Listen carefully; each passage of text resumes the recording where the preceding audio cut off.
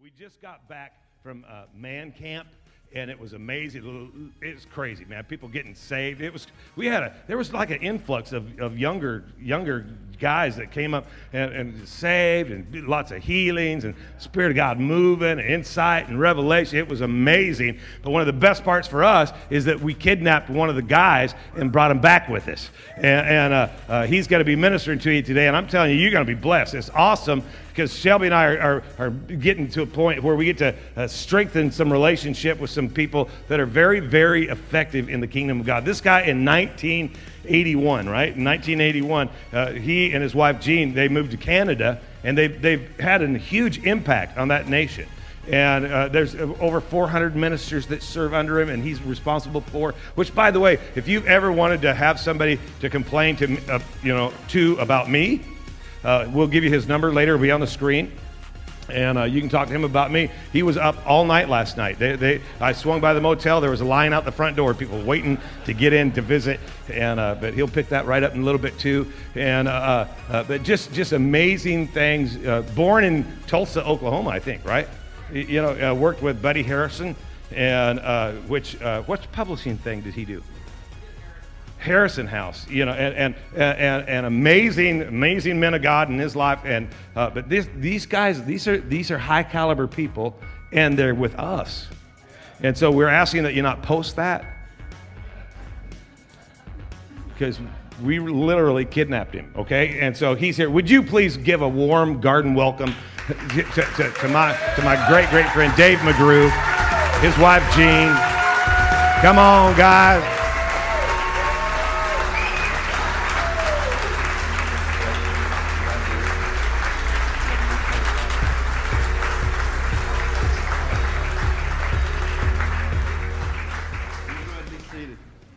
Well, my name's Jean. And we were here last night and so blessed. How many of you were here last night? This is a great place to be. I'm just glad you're here this morning. And I was so encouraged. Didn't you love praise and worship? Oh my goodness, the presence of God, and I was so aware that God was moving in our midst and touching hearts and lives, and I loved, can we look at a scripture? Can I look at a scripture with you? Okay, I want to look at Psalm 103, if I may, with you, and can we just read it off of the screen right quick? I am so in love with Jesus, and I am determined to end my life passionately pursuing Him with all of my heart, all of my soul, and all of my strength. I don't ever want to get weary in well-doing. I don't ever want to be complacent in my Christianity. I don't ever want to be not hungry and thirsting for God. I want to have a zeal for the house of my Lord and passionately live for Him every day of my life. How about you? Amen. So while we were worshiping the Lord, I'm thinking about this scripture. Bless the Lord, O my soul, and all that is within me. Bless His holy name. I loved what Pastor shared about that word holy. Bless the Lord, O my soul, and forget not all. I love that. All His benefits. God is good, and He's good to me, and He desires to be good to you. Don't forget all of His benefits. He forgives all your iniquity, or He forgives all of our sins. So every time I mess up, every time I misstep, every time I screw up, He says, I will forgive you for that. He's not holding anything against us. He heals all our diseases. He redeems my life. One translation says from destruction. Hallelujah. He crowns me. And this is what I wanted to share with you this morning. He crowns you today with steadfast love and mercy. How many of you are a candidate for the mercies of God? I'm a candidate for the mercies of God. Amen. And so today the Father is crowning each and every one of us with this passionate, all-consuming love and a desire to do good to you. So He's setting a crown on your head. I loved it where it says He will find me, even in my darkest moment, even in the places where I'm walking. And I really sensed this morning that the Spirit of God was moving in our lives so that when we're on these paths that may be taking us places that aren't going to produce life, God is moving us. He's ordering our steps. He's making crooked paths smooth. He's making rough places straight. There's some people in here that God's saying, I'm opening doors for you no man can shut. I'm going before you and ordering these things in your life, and I'm crowning you with loving kindness and tender mercies. I'm calling you today blessed of the Lord. Amen. We love being with you. Thank you. I'll say what the Lord is saying, okay? I'm going to give a tongue. Sovrasetele imose de legre, que sondre de istu tu bore memeshe, se vrasete vere embanzuteve, and se vrosaketele vremenzete leve, esure memense, and avosete, alrekigendele, and sure esse, and yulve esute merge. Her Spanish lessons didn't always go well. But most of you will recognize that as what 1 Corinthians chapter 12, chapter 14 talks about is the gift of tongues, and now it's got an interpretation that goes with it. The interpretation is simply this. The Lord says, if you will just allow me to work in your heart and life, if you will just sit and rest, but be aware that I'm there, be aware that I'm strengthening, be aware that I'm placing my crown of loving kindness and mercy upon your head, upon your life. And then when you rise up, you won't go alone. But step by step, as you move into the opposition, as you move into the darkness, you think that it won't yield. But step by step, as you move, it moves back a step as well. The Lord says, if you'll just walk with me, you'll never be without peace. You'll never not know my mercy. You'll never misunderstand my forgiveness. And my healing will always be near unto you. Walk forward with me. And the Lord says, and your life will be full, your life will be free. Praise the Lord.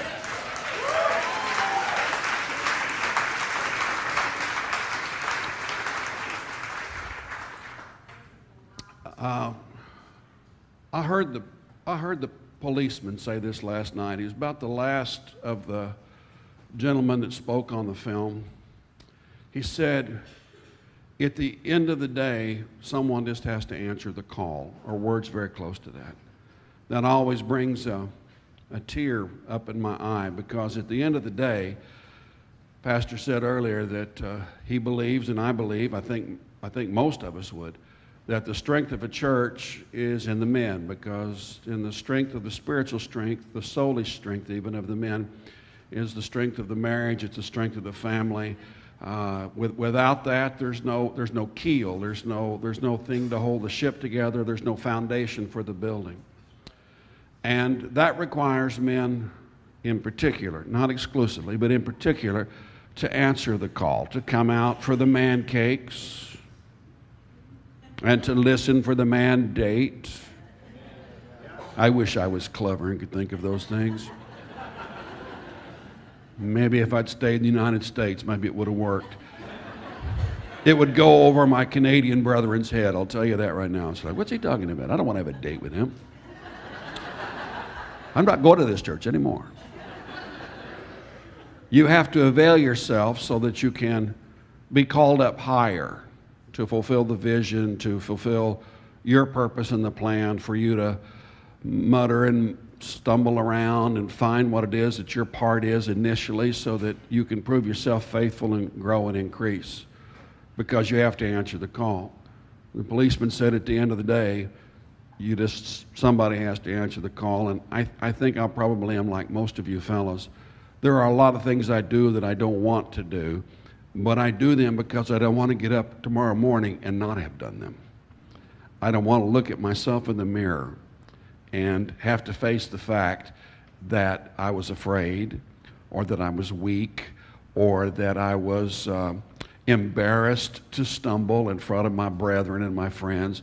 I found it easier just to hide myself amongst the sheepfold, so to speak, and not rise up and not move ahead and not move out. The policeman said, at the end of the day, somebody's got to answer the call, and I can't find a way for that to not be me.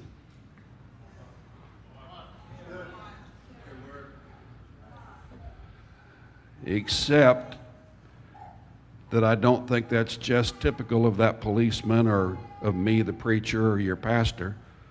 I think that voice, that mind searches you out all of your life, male or female, to try and move you and maneuver you to that one place in life where instead of fear clamping your feet to the floor, your rear to the chair, your arms to the rest, that you have to rise up and say, I have to do this, whether this turns out well or not.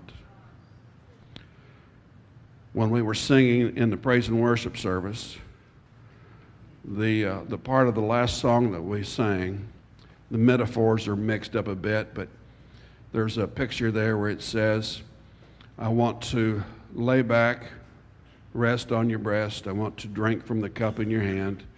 I want to feel you breathe. It draws a picture to me of John, the disciple John, in the Last Supper. I'm also reminded that Jesus has got that cup that we partake of, the cup of blessing and the cup of life. That was that event. And I'm also reminded that on two separate occasions, apparently, John and James' mother on one occasion came to Jesus and said, I got to ask a favor of you. And one time, apparently, James and John themselves went to Jesus and said, we want a favor of you, and we want to like be the boss when you're gone. Jesus, it's pathetic, really. Jesus is saying, I'm going to die, they're going to kill me, it's all going to go to hell, it's going to go bad, and it's going to be really bad. And they say, oh man, that's bad. Who's going to be the boss when you're gone? Because if there's any way for us to be the boss, we would like that. Wait, boys, don't you want to ask what this is all about? Or doesn't it occur to you that if I'm the boss and they do this to me, that this might not go well for you either? No, they want to be the boss. Jesus' response was, can you drink from the cup that I'm going to drink of? They answered ignorantly and said, of course we can. He went on to say, yes, you will, but you won't think it tastes so good when you do it. It was the cup of blessing. It's the cup of communion. But for all of our sakes, it's also the cup of that call. Putting the two little stories together, somebody's got to answer the call. Somebody's got to answer the call on the telephone when it comes and says there's a bad man with a pistol hurting harmless people. Are you going to sit and let that happen? Someone has to answer the call when it says there's a world that's being destroyed, that our nations are being destroyed by sin and darkness. Will you intervene? Will you answer the call? Will you interject yourself? He says you might, in your emotions, in the depth of your soul, say, yeah, I'll help. I'll do what you want me to do. But he goes on and draws that picture and says, you know, you really can't do this by yourself because this will kill you. This will kill you if you do this for your own agenda, if you do this for your own ambitions, if you do this for your own desires. This will destroy your life. It'll make you bitter. It'll make you unhappy. There's only one way that you can do this and have this succeed, and that's if we follow the progression and allow my Spirit to come live on the inside of you, to strengthen you, to enable you, to empower you, to build you up, to teach you, and to lead you and guide you. We talked about some of those things last night, and we're going to look back at one of those portions of Scripture. So I'm going to look in John chapter 14, I think it is, where we want to look. I can get my glasses on to see it.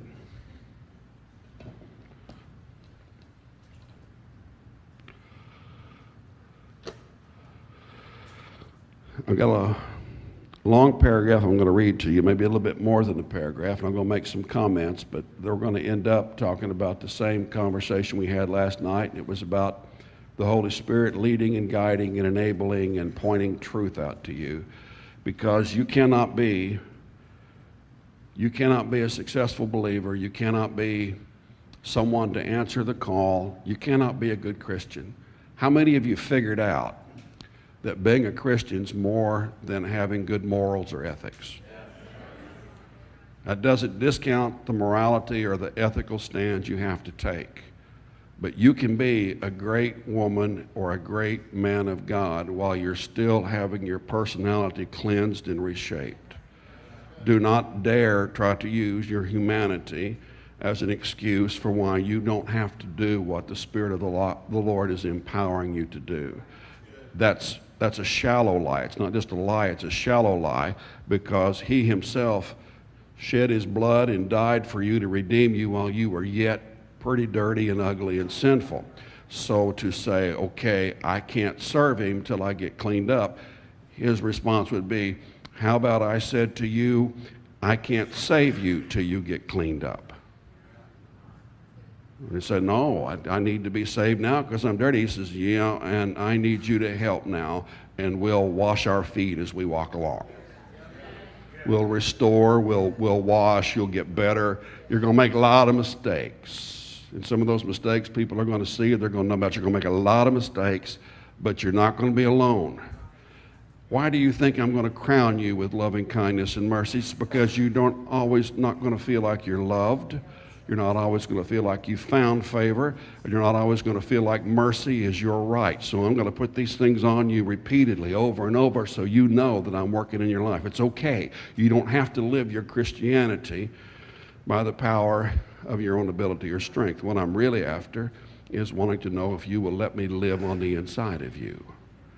And not just to make you feel better about you, not just to be a blessing to you, but as you grow and as you increase, as you learn, I want to know if you'll let me live on the inside of you and you take less and less for you about the things that really matter, and let me have more and more space on the inside of you to live my life out through you. John chapter 14. He says, way back up into verse 13 here, whatever you ask, well, I'm going to read verse 12 because it's all predicated on verse 12. Truly, truly, I say to you, whoever believes in me shall also do the works that I do.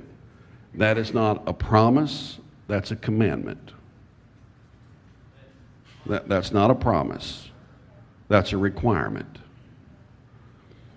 I say unto you, whosoever believes in me will also do the works that I do, and greater works than these will he do, because I'm going to the Father. Wait a minute. Whatever you ask in my name, this I will do. Now I'm going to come back to this and I'll finish the verse. That the Father, or in order that the Father may be glorified in the Son. Again, he repeats in verse 14. If you ask me, some translations don't put the me in there, but it's implied because of what's said in verse 13. If you ask me anything in my name, I will do it. We're going to stop. We're going to reflect for a minute what this is all about, because this right here looks like what he's saying. If I ask Gene, if I come to Gene and I say, Gene, in your name, in Gene's name, I'm asking you to do something for me. This is not only bad grammar, this doesn't make any kind of sense. Now, I'm not saying you don't pray in Jesus' name. Of course you do. I'm not saying he doesn't work if you use his name. Of course he does. But it is more than the signature at the bottom of the check. You have to have the right check on the right account at the right bank.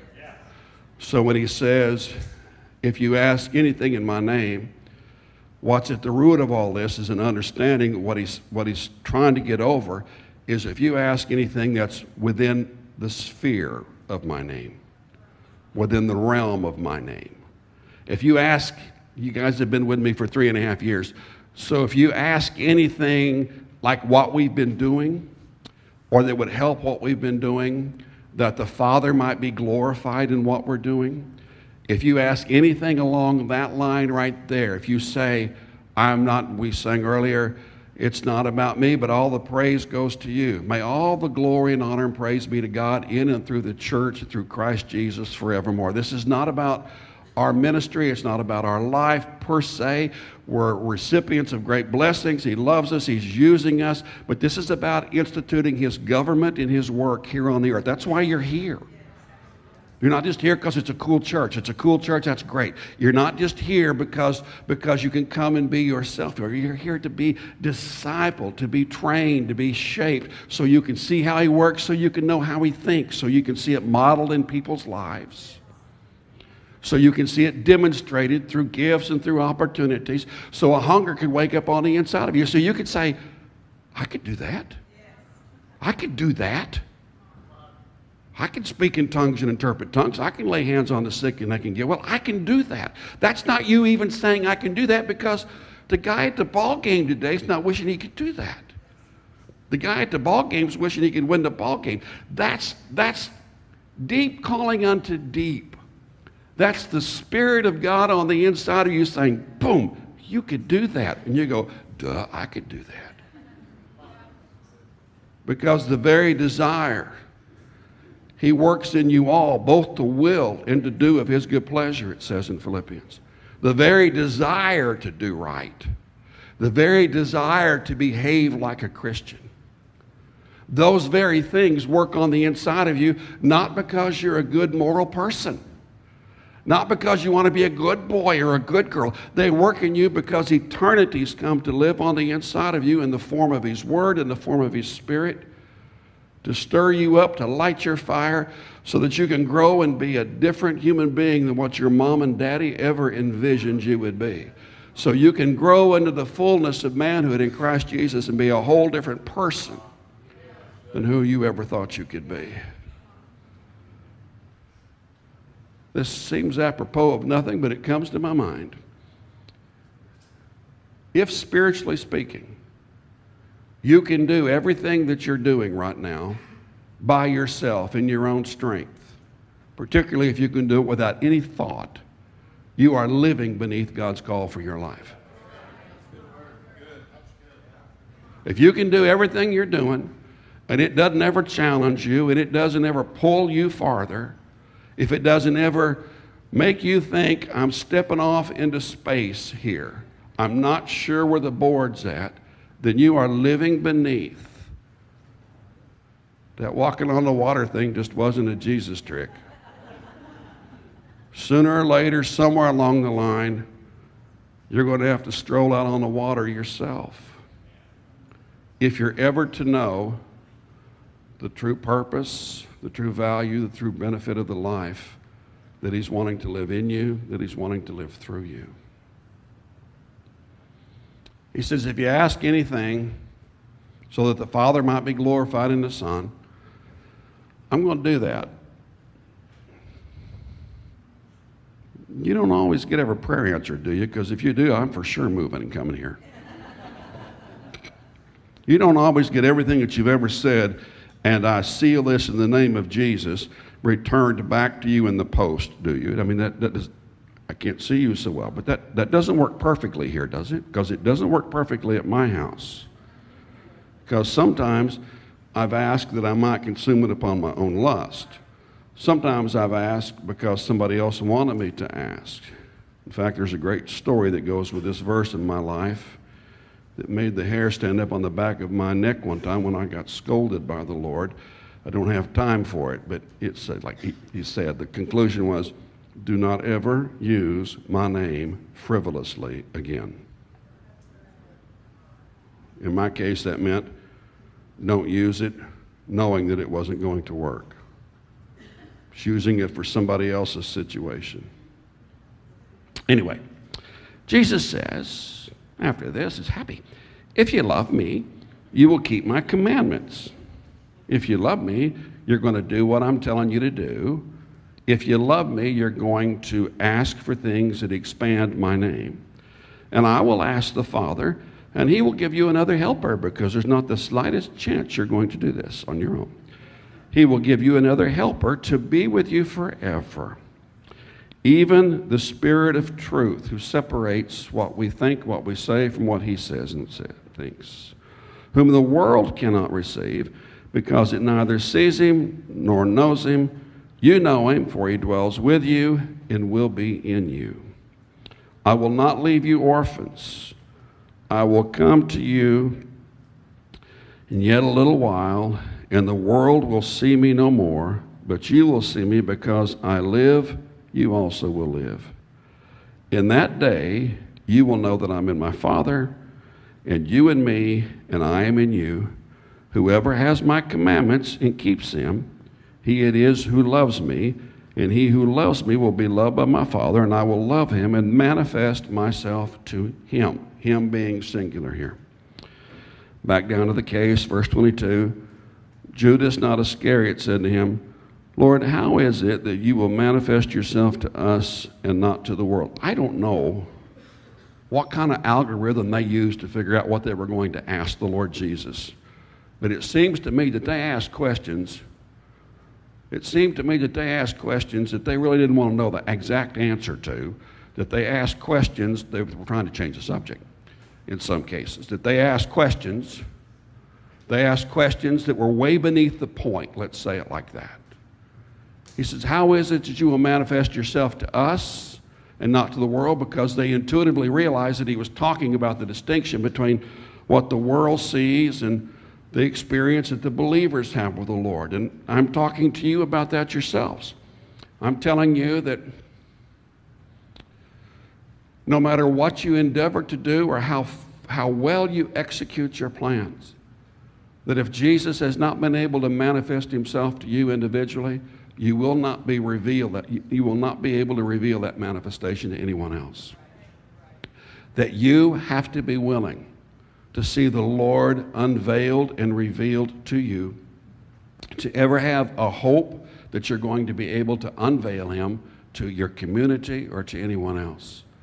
That, in point of fact, it's not just for the sake of the world, to disciple you and to prove himself real. He wants to unveil himself to your heart and to your life. He wants to be able to have intimate and frank conversations with you that go beyond anything that your pastors may or may not know, may or may not want to communicate. He wants to be able to talk to you about the issues of your life. You know, we're commissioned, all of us are, not just me, not just the leaders in the body of Christ, to go into the world. If you're a Christian, you're supposed to go make disciples. But to make a disciple requires the working of the Holy Spirit in your life to make you into a disciple. Other than that, it's just legislation and rules and orders that somebody else gives you. That's not going to work. You're going to get mad. You have to have the Holy Spirit work in your life. So when the pastor stands up and says, all of you have to come on the mandate, I know what you thought. Some of you said, cool, I'm going for the pancakes. Somebody else said, you know, I'd like to go see what they're talking about. I'm going to go for the pancakes too. And somebody else said, when he said this, now you know this is true. He said, now if you go out talking to your brother and say, I'm not going to go, he said, push them. He said, I'm not doing that. Uh-oh, church still going on? I'm not doing that. I'm not going. Today, morality is expressed in our culture by being willing to not tell people what they ought to do. I'm a good person because I don't tell anybody what they ought to do. That's not morality. That's not spirituality. That's not anything good at all. Sometimes you have to be able to sit down and say to somebody, you know what? We need you there, and you're letting me down if you don't go. Because if you're not going to go, I'm going to have to give more money. I'm going to have to work harder because we're going to do this. You know this guy. We're going to do this.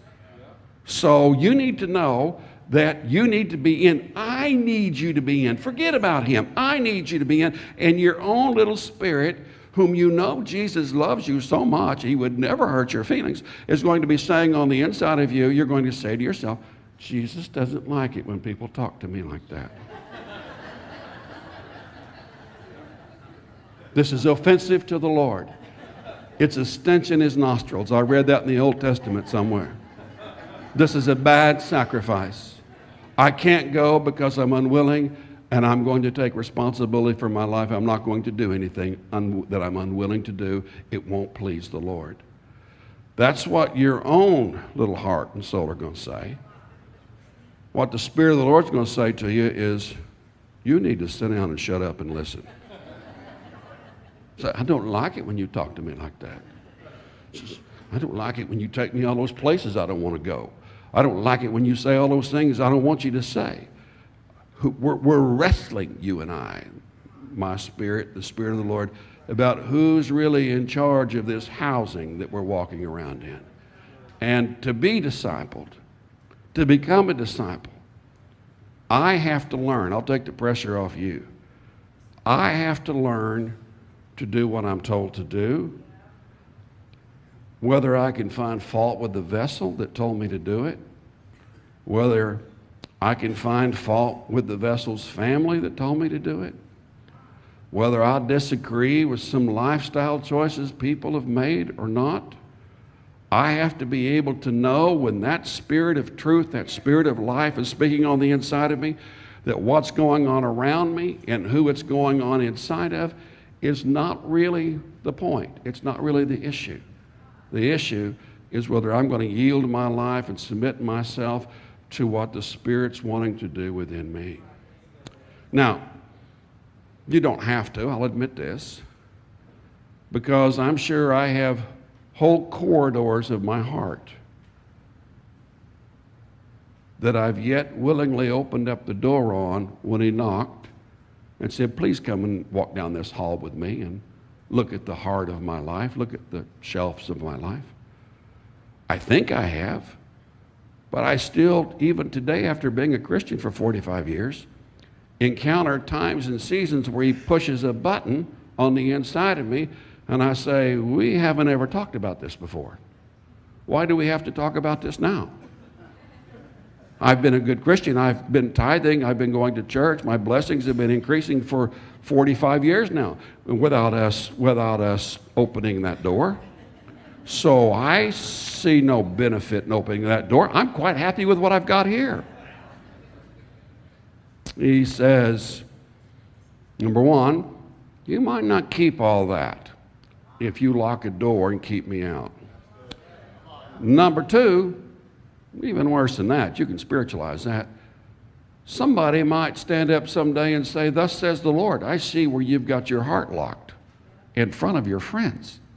You're going to be terribly embarrassed. Number three, he says, and this is probably the biggest thing of all, if you don't open that door, and if you don't let me into that place in your life, if you don't let me in, and this is how the paragraph ends, we're going to move along, to teach, to lead, to guide you into all truth, to nudge you down the road. If you don't open that door, and if you don't let me in, you're going to miss the very reason we opened all those other doors for the last 45 years. You're going to miss the point of the game, sunshine. You're going to play it right up to the end of the game, and then you're going to sit down and you're going to lose, because it's that door, it's that room, it's that place that I've been moving towards all your life. All your life. The fact that you didn't know it didn't mean I didn't know it. The fact that you didn't understand it only meant that I took mercy on you and did not trouble you with what the end of this would look like. Because, as we read last night, I had many things to say to you, but you were not able to hear them. But one day, the Spirit of truth will come. And it says, He will guide you into all the truth. That's what it said in chapter 16. He will guide you into all the truth. One day when He comes, we can't talk about this now because you'll jump up and run out the door. You'll go be some other kind of religion. You'll miss the point for your whole life, but now we're talking about it. I don't know about most of you. I know pastor's life's a whole lot different than mine was, but the first time I ever did anything in a church after I got born again was I went to a church that was brand new. It was just starting. I was there like in the first service, and 145 people showed up, which was big time for us, and nobody knew what was going to happen. So they said, we should take up an offering, and we don't have anybody to collect the offering. So how about, we know you, we've met you before, you carry the offering.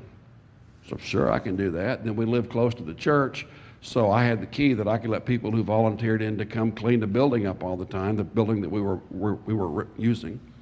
And I thought, I'm glad to help. I'm glad to help. If I'd have known then that would require me to move several times, to leave all of my life behind, to leave my friends behind, to be standing here in front of you speaking to you right now, I'm not sure on that day I would have said, I'm sorry, I can't do that. I've got to go to the grocery store. I can't keep a key. My wife doesn't allow me to have keys. I don't want any mandates. I don't want to know what the mandate is because it's just too cute for me. I don't want to know it. I'm sorry, I got to cut the grass. You get the drift. It'd be easy enough to pull back and say, I don't want to do it. But somewhere along the line, he starts off working with you in matters that are simple enough and easy enough that you can cheerfully say, yeah, I'll do that. He doesn't say, good boy, I now appoint you apostle to the nations. I now send you into the uttermost parts of the earth. He just says, it's interesting that you're tithing. Let's start there. It's great that you come to church. Isn't that cool? Let's start right where you're at. Because we're going somewhere. You're going somewhere. And you can't go there by yourself. But we'll talk more about that later. For now, just put your little money in the offering basket when it goes by. For now, just show up and sit in the chair. For now, go have pancakes. Just for now, just be on deck. Just be there. Because you're really not clever enough to figure this out anyway. I'll nudge you. I'll guide you. I'll teach you. I'll push you from time to time. If you're a little dull-witted, I'll get your wife to talk to you.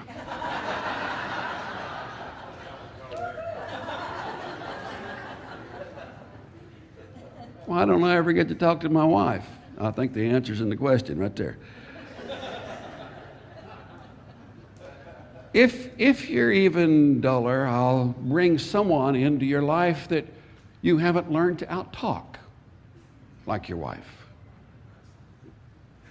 That was very clever. I'll bring someone into your life. Well, maybe somebody will say something from the pulpit.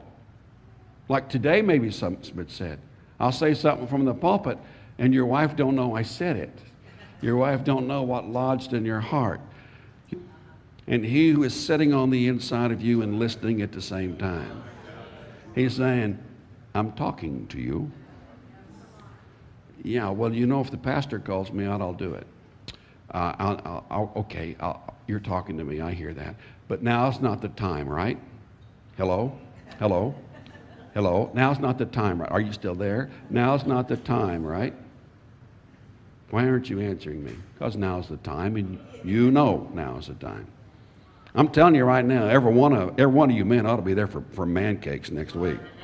If nothing else, you can go up and say, you know, I have no idea what the story is about the man cakes, but I was afraid to miss it. Because I was afraid if I didn't come get the man cakes, it would say something entirely different to you. I haven't got the foggiest idea what the guy meant or what's going on. I'm going to eat my pancakes, keep my head down. If nobody says anything, I'm going to go home. But I'm going to sit here and listen because I don't want to look like I'm not playing on the team. I don't really know how to play this game yet, but I don't want to look like I've only been to the church for 3 weeks. How could this have anything to do with me? It has everything to do with you. Why do you think you came 3 weeks ago? You just show up, you come, you listen, and you pay heed to that affirming voice in your own heart that says you're hearing truth, you're obeying, you watch what God does. If you got a really cool church, because you really exude strength, confidence, and power. I think if anybody had a chance of making it under their own horsepower, it's you guys. Any place I've ever been. That's the truth. Any place I've ever been. But that highway's going a different direction. You won't get there on that road. The only way you'll ever get there is if you make room in your own heart and life for the Spirit of God to begin to teach you, lead you, guide you, show you what's in the sphere of His realm, of His life for you. I can't tell you that. Nobody else can give you that. Somebody can affirm it and confirm it. Somebody can give you a suggestion, maybe supply a piece of missing information or wisdom. But in the end, we all live and die out of our own hearts. We all live and die out of the sense of purpose and vision that we have. I'm going to stop right now, and I'm going to stop with the same general thought I began with. And that same general thought was, someone has to answer that call. If there's, without saying what that call is, I don't know what that call is. I simply want to know if you'll take the next step. If you'll take the next step in what He says to you to do. If you've got enough faith, if you've got enough character and guts to take the next step without having to know where the pathway will lead you in the end. Knowing that there's a helper to enable you. Knowing that there is a helper to guide you and lead you, to communicate to you, to tell you what you don't know, to tell you what you didn't hear Jesus say. That's a profound thought, because there'll be things that you're told to do that you can't find Jesus actually physically saying them in the book. They'll bear witness with everything that's in the book. They have to remain in the sphere of doing His will. But there'll be some time you have to say, Jesus wants me to go have man cakes. Can you give me chapter and verse for that? Not directly, no. But I do know that He's capable of telling me to obey, like Abraham went out not knowing whither the man cakes were. He went out and followed. So I can get up and go have pancakes on Saturday morning and not know what the point to the pancakes is. I've kind of beat those pancakes, haven't I?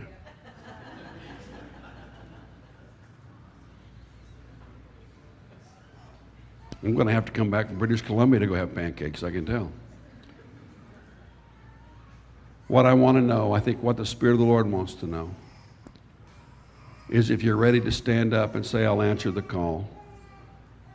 That cup might not be what I thought it was going to be, but it's the cup that Jesus has for me.